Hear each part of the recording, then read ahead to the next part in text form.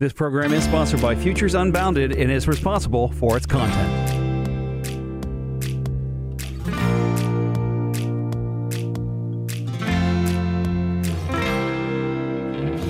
Welcome, fellow humans, to the Writing is on the Wall radio broadcast coming to you from WHKW 1220, a Salem radio station. I am TA, the teacher's assistant. This program is a non-religious, non-spiritual investigation of everything we can discern that was created, recorded, and modeled for us in the Bible. Now, that's my standard boilerplate opening.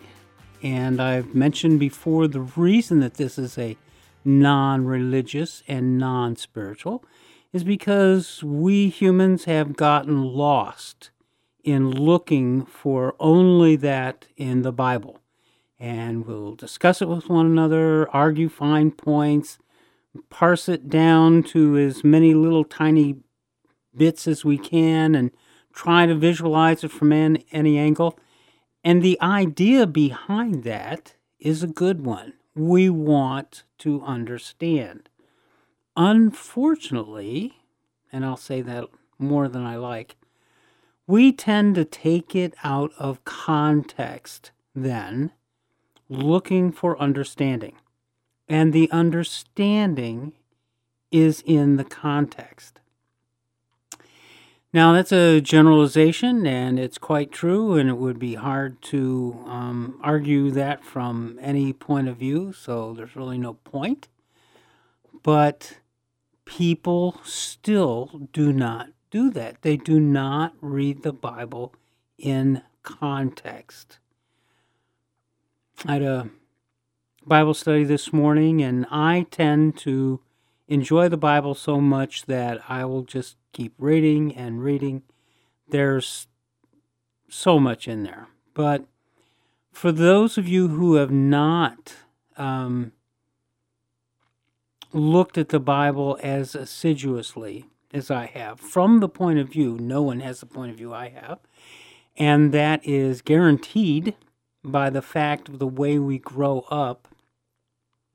We come into our physical adulthood by becoming idiosyncratic, iconoclastic. We are individuals. Now we temper what we think and say by the approval or lack thereof of the community that we are a part of, the various communities.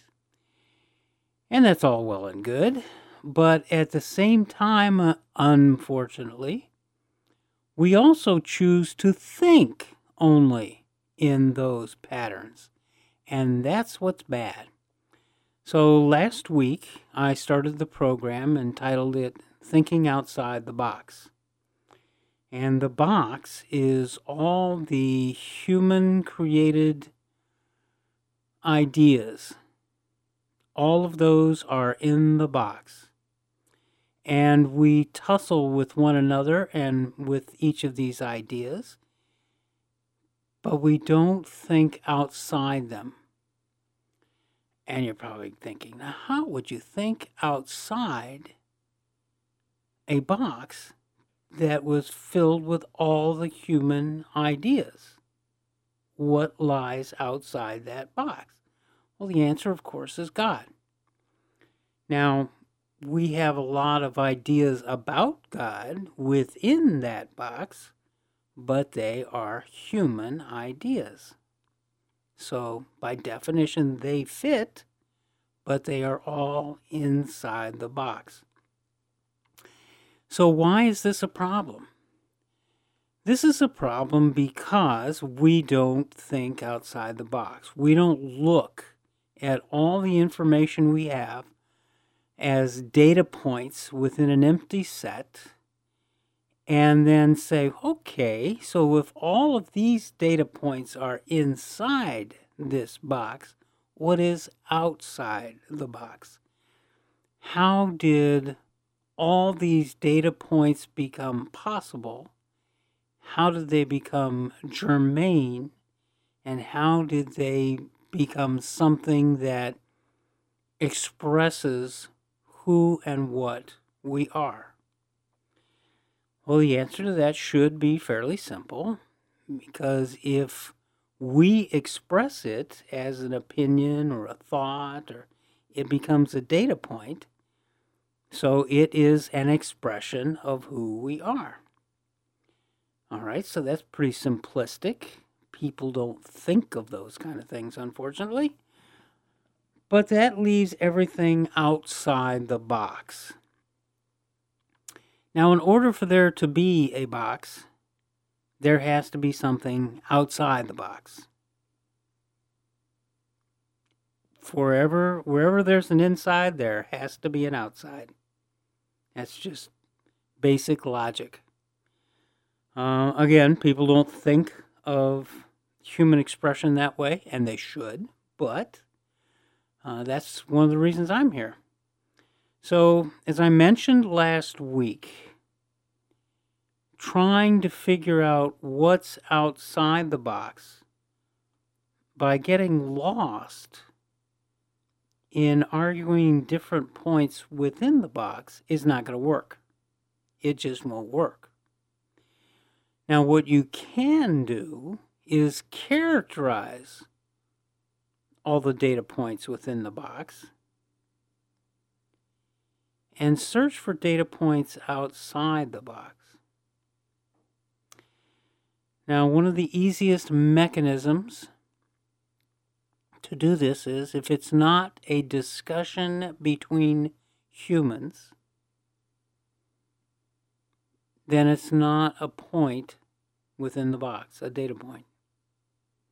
So you can have, as a human, have thoughts, and if they're not already in the box, then they're on the outside waiting to get in. So these are the kind of logic and philosophic questions you should be asking yourself. And that brings us to this week's program. And that is, why was the Bible written? Now, everything that is in the Bible is a human discussed data point. It's been discussed by humans for many years. It was translated from concepts delivered by God, and occasionally even words, which are concepts that have structure, delivered by God. But they were all discussed by humans, which made them a data point within the box.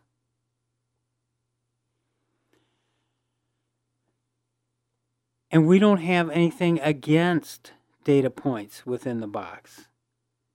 Not at all. We need to characterize them and understand them, though, and understand the fallacy of only believing things that are in the box. Because at one point, nothing was in the box. And that point was about 6,000 years ago. Now, people will argue that human bodies have been around in changing fashions for thousands of years, many thousands of years, more than 6, 12, 15. And before that, long before that, animal bodies that changed to what would eventually become human are apparent in the fossil record. But there's a huge gap, and we don't know why. All of those missing links, about 60,000 to 80,000 years worth, as far as we can determine.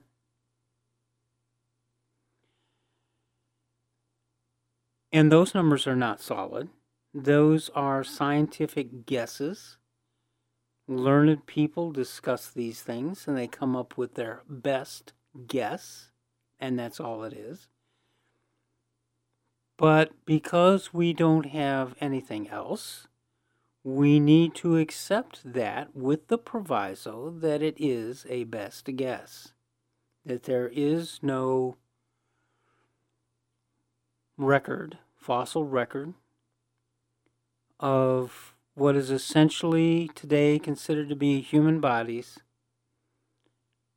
within that time period. Now, the Earth has had a lot of upheaval, including glaciers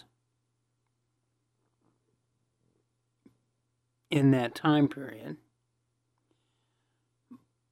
But the record existed before that time period, and it existed after. The closest we can come is about 12 to 15,000 years ago, and that's just human bodies. We don't know if they were fully human yet, but the bodies were here. Assuming that the bodies held humans is something that you do at your own risk, and as long as you put a proviso on it, that until we had written language and knew that people congregated for the purposes of civilization, which is basically about 6,000 years ago, it is only speculation. And that doesn't mean that it's wrong. It just means that we only have a record for the last 6,000 years. So that doesn't mean that it didn't happen before that. It just means that we don't have a record. So we cannot rely on that. Well, why is this important? This is important because until there is a civilization that can record what happened, we don't know that there was a community other than a hunting aggregate. We don't know what was decided. We don't know what data points were established within that box until it was written down.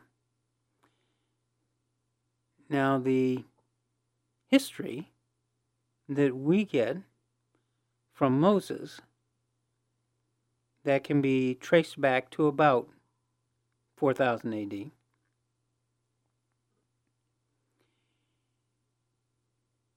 Pardon me, 4000 BC, is all we really have to go on. And it was not written down until about 1500 BC, between 14 and 1500 BC. So there's 2,500 years of human history that we have from this particular source, from the Judaic source, that was word of mouth. It was verbal, but it was done in community, so it fits the definition of human data points. Now, there are other civilizations on Earth, and some of whom may be older and have some way of recording that history. And we don't know about that. We can make assumptions. We can make guesses.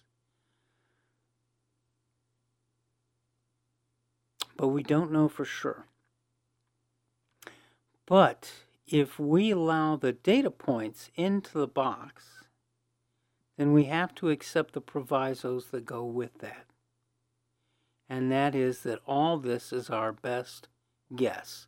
The knowledge is passed on to us from humans that existed before us and gave their understanding to what they wrote.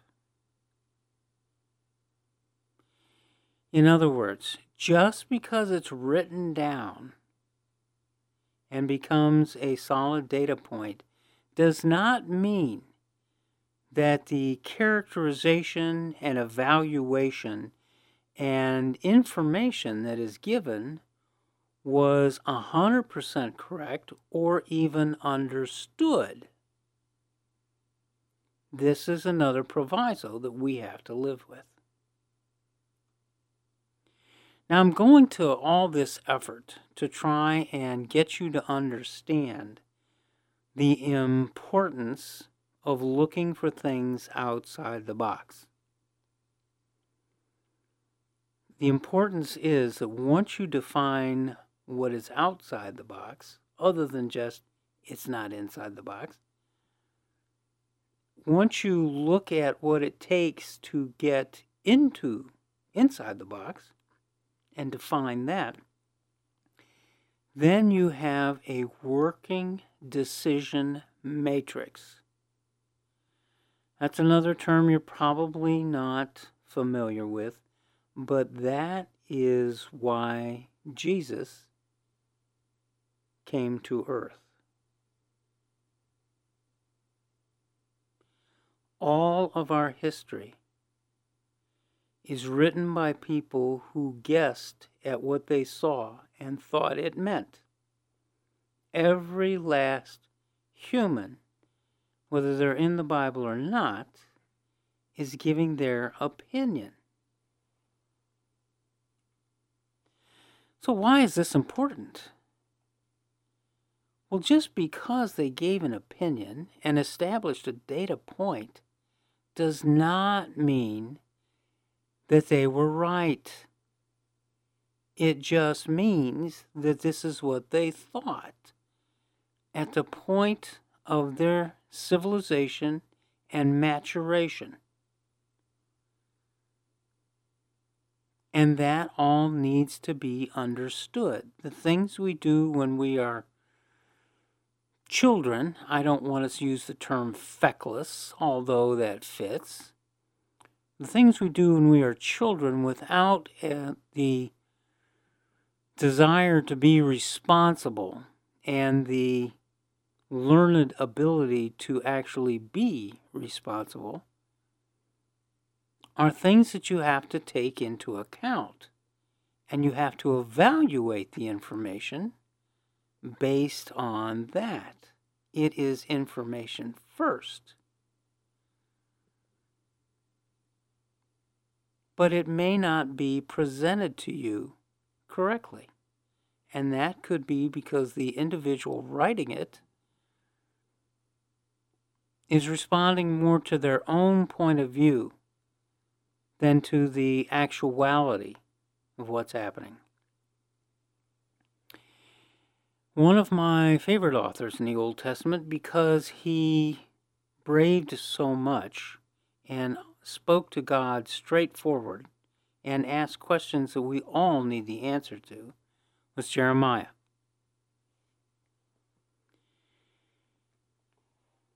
Jeremiah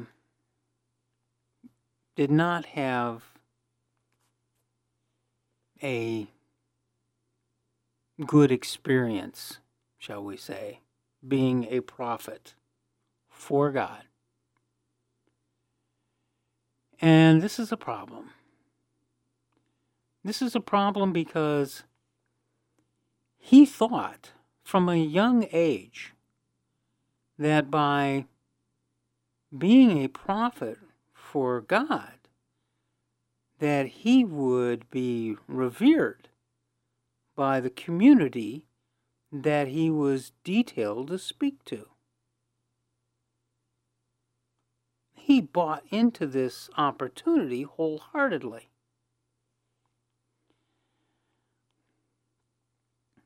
Matter of fact, it would probably be good, and I'm going to go back to, I have a laptop open here, and I'm going to go back to Jeremiah 1. This is Jeremiah 1, chapter 1, verse 4. The Lord spoke his word to me. Before I formed you in the womb, I knew you. Before you were born, I set you apart for my holy purpose. I appointed you to be a prophet to the nations. Jeremiah said, Almighty Lord, I do not know how to speak. I am only a boy. It's verse 6. But the Lord said to me, Don't say that you are only a boy. You will go wherever I send you. You will say whatever I command you to say, and do not be afraid of people. I am with you, and I will rescue you, declares the Lord. Then the Lord stretched out his hand and touched my mouth. Now I have put my words in your mouth. Today I have put you in charge of nations and kingdoms. You will uproot and tear down. You will destroy and overthrow. You will build and plant. And that's Jeremiah verse 10. This is the attitude that Jeremiah entered into his covenant with God.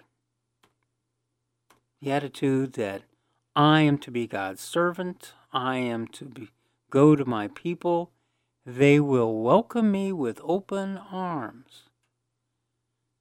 And of course, they did not. Jeremiah 20. Jeremiah 20 is kind of tough to read. It says we're religious people imprisoned Jeremiah because he was messing with their lock. They had a lock. They had everything they wanted. They had the people bullied. They had them looking up to them. They owned them. It was a political nightmare for those who didn't want to be owned. And Jeremiah, of course, belonged to the Lord, so he could not be owned by any human or any human agency, which included religious agencies. So he gets kind of tired of this, and he cries out to the Lord, which we are happy for him to do, for him to have the guts to talk to the Lord this way, because we learned a lot. Verse 7, chapter 20, Jeremiah. O Lord, you have deceived me, and I was deceived. You overpowered me and won. I've been made fun of all day long. Everyone mocks me. Each time I speak, I have to cry out and shout. Violence and destruction. The Lord's word has made me the object of insults and contempt all day long. Now, in Jeremiah's mind, as a little boy, this is not what he signed up for. He signed up for the cushy place in the temple as the representative of God. Sure that he would be feted and that people would pay attention to him, and because after all, he wasn't doing this of his own accord. He was just speaking the word of God. He was the messenger. And he found out what happens to messengers. But the fact is that Jeremiah deceived himself.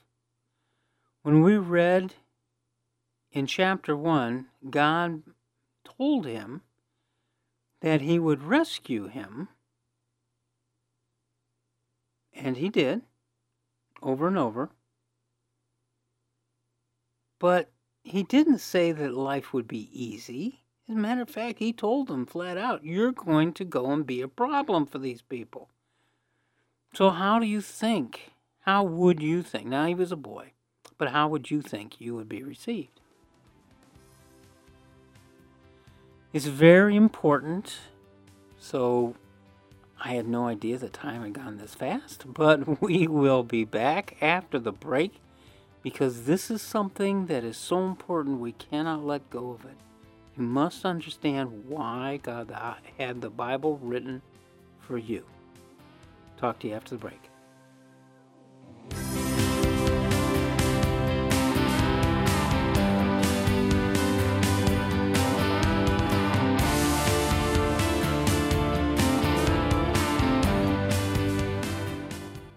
Swamp, fake news, racist hats? Are you afraid to believe anymore? Well, let me tell you of one brave soul who, like David, slew Goliath. The true story of one man's fight against greed, corruption, and insatiable ambition in small-town Ohio, Checkmate reveals why passion and integrity are rare in the corridors of swing state politics. If you want to hear the truth, how the swamp operates in Ohio with all the political corruption in real time, get Steve Krause's tell-all true life story, Checkmate, One Man's Fight Against Political Corruption, available on Amazon. As a newly elected state representative, Steve takes you behind the scenes, behind the closed doors, and rips back the curtain to expose all the lies, the deceit, and power-hungry gamesmanship. Checkmate reads like a TV drama, but it's not. Once you start it, you won't be able to put it down. Checkmate, One Man's Fight Against Political Corruption by Steve Krause, available on Amazon today. Be afraid. Be very afraid. There are those in Washington who want the IRS to take more of your hard-earned money. Are you tired of being the perpetual cash cow for every scheme, unreasonable program, and for all the fraud, waste, and abuse in our system? Well, good news. I can help. George Satari has almost 40 years of experience helping people like you keep more of what you make. It makes no sense that the more you make, the more they take. Let George help you keep your money away from the government bureaucratic waste and in your pocket. Call 216-651-1120 right now and schedule your free consultation today. Instead of a victim, you'll be the victor. With many success stories, George helps with tax planning, estate planning, financial and business analysis, and more. The new tax law has many ways to save money with retirement planning, accelerated depreciation, up to 20% exception of net earnings, and so much more. Call 216-651-1120. That's 216-651-1120. You earn it, we'll help you keep it. That's George Satari, CPA, 216-651-1120.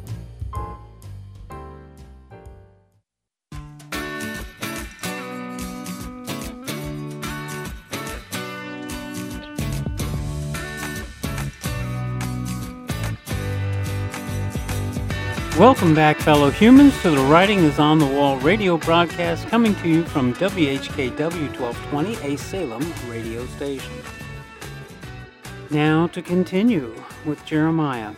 The example that Jeremiah gives is extremely important for us to understand. Jeremiah listened to all the humans that he grew up with, as we all do.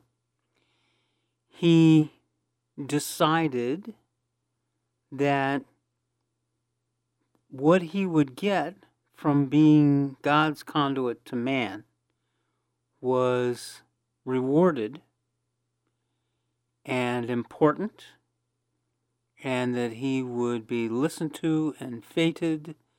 In other words, all the human stories that had been told led him to make an opinion that was away from reality. And he had to learn the reality. Now, I was reading to you from Jeremiah 20, starting with verse 7. And we ended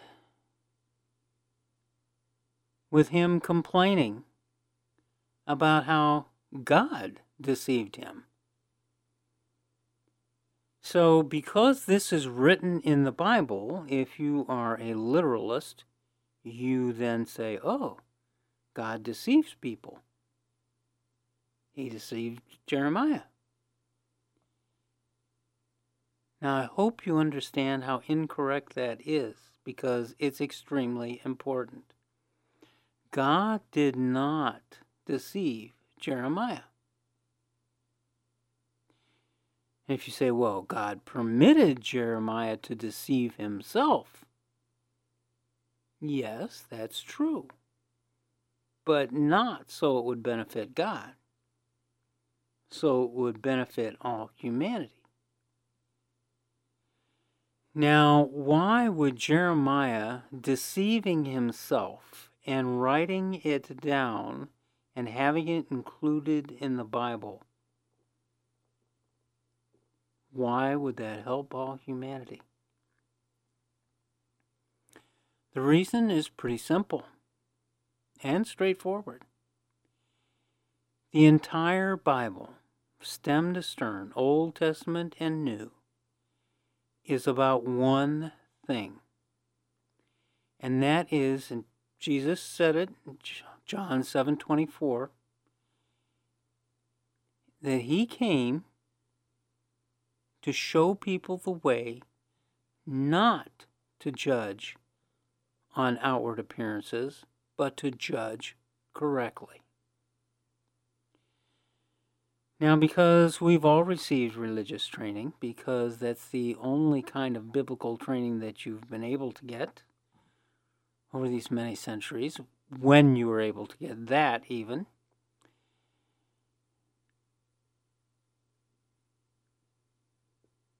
the point is that we're still judging incorrectly. The things that we were told by Jesus about being a servant and about basically doing things for others as we would do them for ourselves, not putting them in front of us, but including them beside us as brothers and sisters, all extremely important, all completely misunderstood because we never made that switch from subjective decision-making, which is us deciding basically as we grow up what's good for us, what do I want, what do I think, what do I see, smell. Everything is certified by us. And the decisions we make are to put ourselves forward.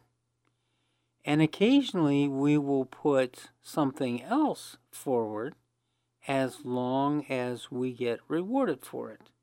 So it's about us. And Jesus wanted us to be enlightened about this. He did not say that this was wrong to do, just that we needed to judge correctly. In other words, we need to enlighten and enlarge our vision. We need to go from completely subjective to objective decision-making. Objective decision-making is when you realize that you are a cell in the body of man and that all your brothers and sisters are just as important as you are, and that goes for the ones that are a pain in the neck as much as the ones that are fun to be around. Now, they can cut themselves out of the human community. You cannot cut them out. And that's a big problem, because when you choose to ignore them, you choose to slight them or take advantage of them, then you are pushing yourself out of the human community.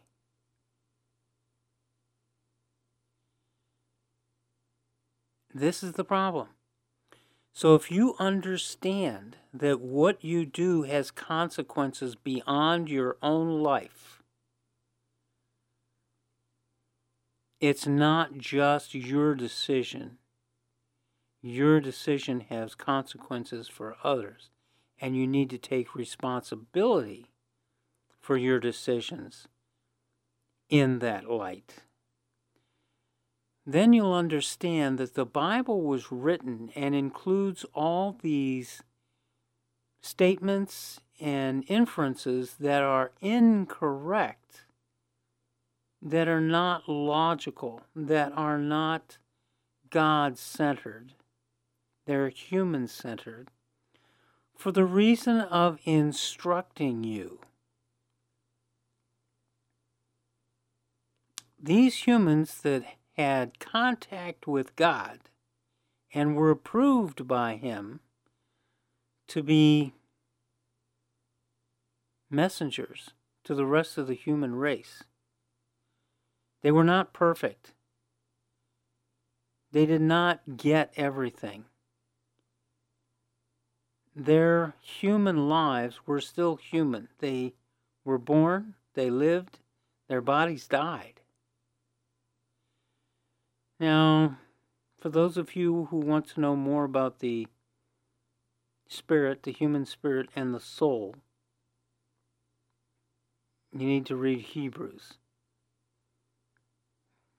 Read a lot of Paul. But Paul tells us that and this is in Ephesians also, that the soul, the human soul, is the inerasable blackboard. And that it is the spirit that is the stylus that writes upon that blackboard. But nowhere does it say that either the stylus or the blackboard or the spirit that writes it, that motivates the writing, is inerrant. Only God is inerrant, and He is outside the human box completely.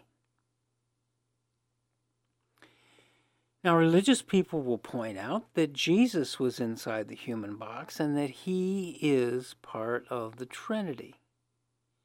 Well, that's because they include Him in that. But actually, to the same extent that He was human and inside the box and of God, all humans are children of God, the seed of God. And we have the opportunity to grow up or not. And Jesus was very direct in telling us that if we did not grow up, we would die. And even before Jesus got here, Genesis, so that if we focus on knowledge as our bedrock, we would die.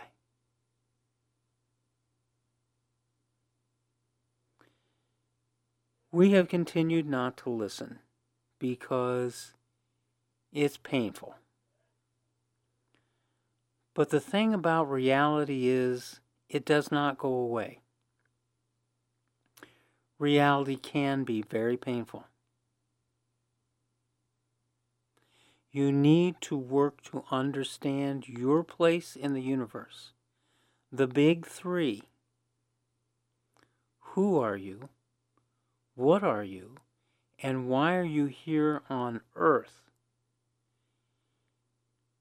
Those are Moses' big three, but there is a fourth, and that is the one that I'm giving you, and that is, why was the Bible written?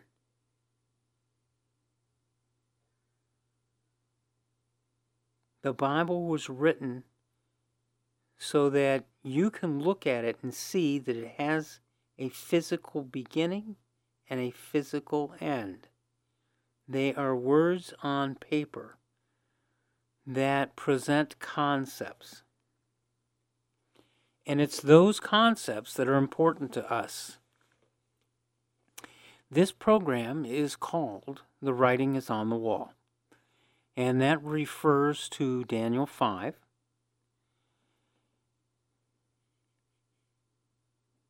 Daniel 5 is where Belshazzar, who's actually the grandson of Nebuchadnezzar, has separated from another ruling relative and has basically half the kingdom in his particular, that he is overseeing out of his particular capital city. He is co-king, if you will. But he's the one that we know the most about because he's the one who had Daniel living there. And when a human hand appeared at the party that he gave and wrote on the wall, many, many tekel parsin, he didn't understand what it meant, and he needed a translator. So eventually they got Daniel to come up and translate. Now there were only 4 words, and we still use these words today. M-E-N-E is now spelled M-A-N-Y in English. Tekel, T-E-K-E-L, refers to a weight of silver, which is still used in Britain.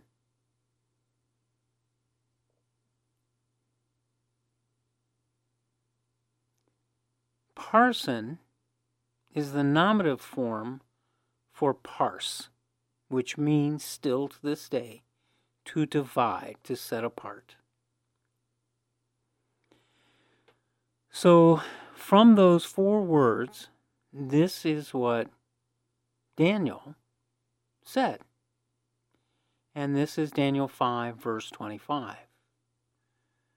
This is what has been written. Numbered, many, many, weighed and divided, tekel parsin. This is its meaning. God has numbers the days of your kingdom and will bring it to an end. He also numbered Belshazzar's day. But of course, you're not going to say that to his face necessarily. 27. Weighed. You have been weighed on a scale and found to be too light. The word we use today, most often, is minuscule.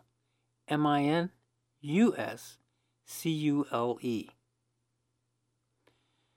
Now, many people think that we should spell it M-I-N-I-S-C-U-L-E and say that there are smaller weights that are germane, and you shouldn't just say that one is too light or not complete.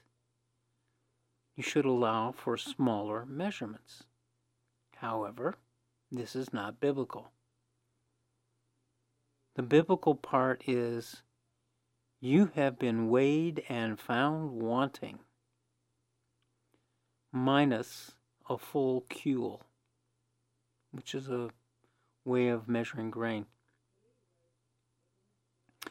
Divided. Your kingdom will be divided and given to the Medes and the Persians. So that word that we use today, parse, comes from this, which was their way of referring to divide and conquer, which is what the Persians did. They parsed. So there are only 4 words, but this is what Daniel translated them to mean for this individual, Belshazzar, as he is looking at the end of his kingdom. And we've gone through this, the Medes and the Persians are outside the gate, and he thinks he has until morning to deal with them, but he doesn't. Because the river was low, and they could get in under the gate.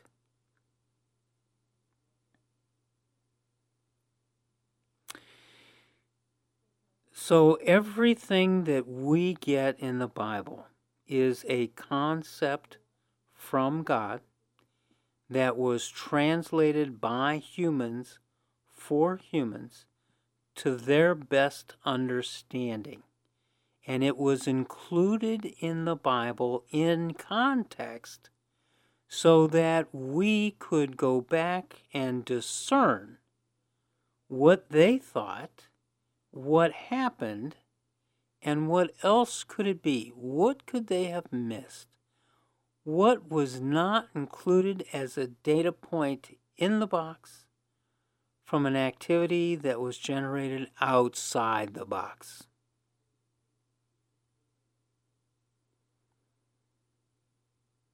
And it's extremely important that you understand this concept, because this is the concept given to us by God. God loves us and He wants us to grow up, but He cannot grow up for us. And there is a time when you have to put the playthings of childhood aside. And chief among that is your decision that what you think and feel is more important than reality.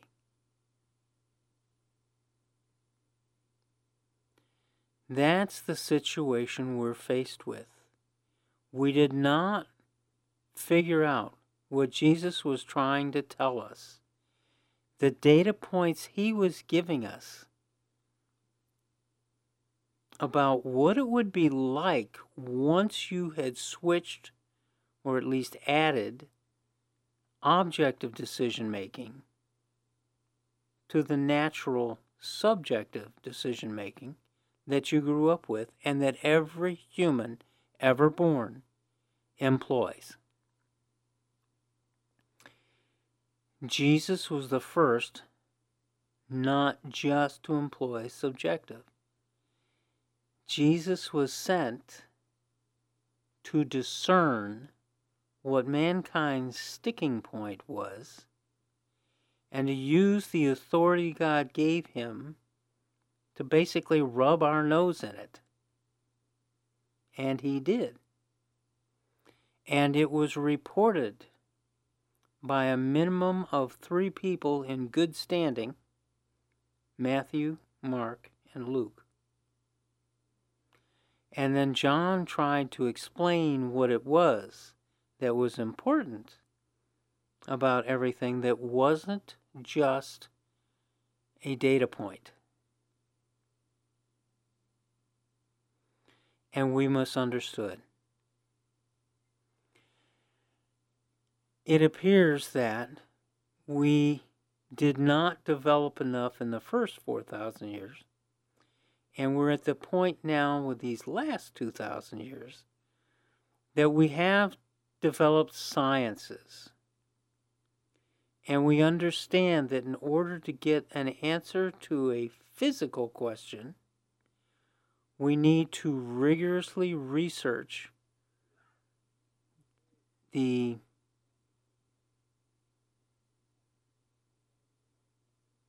different criteria that exist when we observe something, an action. And we record that. And then we'll use those same criteria and see if the same action or reaction results. If it does, then it's established scientifically. But we did not use these techniques, this reality over all technique, against what we think and feel as humans, only to the physical world. And that's what we need to do. The Bible instructs us to use our first fruits of intelligence and our commitment to figure out what it is that God wants of us and why. Now, religious people will tell you that God wants your obedience, and that's because they want your obedience. Well, if you're obeying them instead of what the Bible tells you, then you stop short of being God's man. Jesus, in the upper room, told his disciples the difference between being a slave, or a servant, if you will, that was the term he used, and being a friend. A friend works to understand why a friend does something, while a servant only obeys what the master has ordered. And he told them that they needed to spread the word throughout the world to become Jesus' friends and understand why he did as he did, why he instructed them in the way that he did.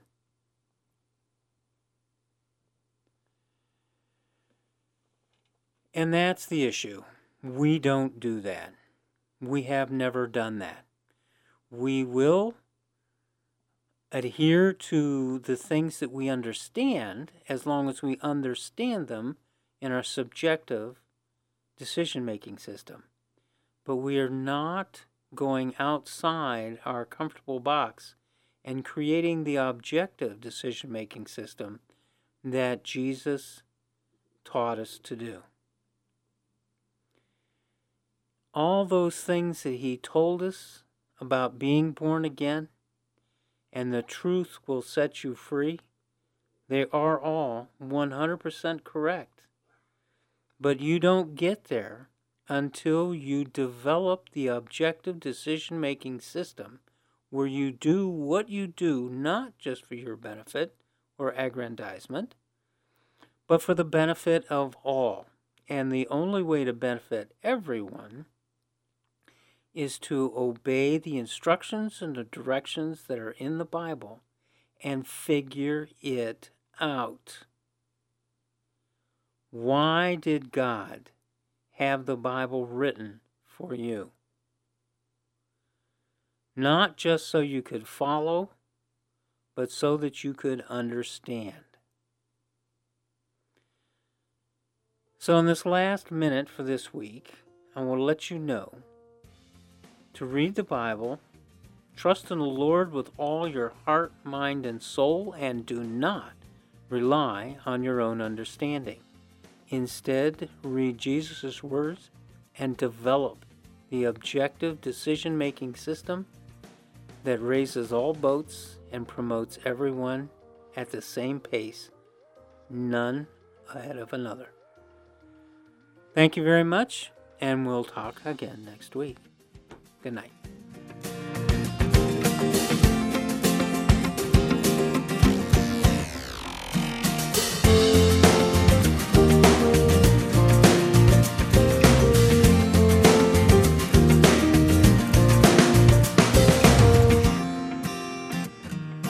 This program has been sponsored by George Satari, CPA.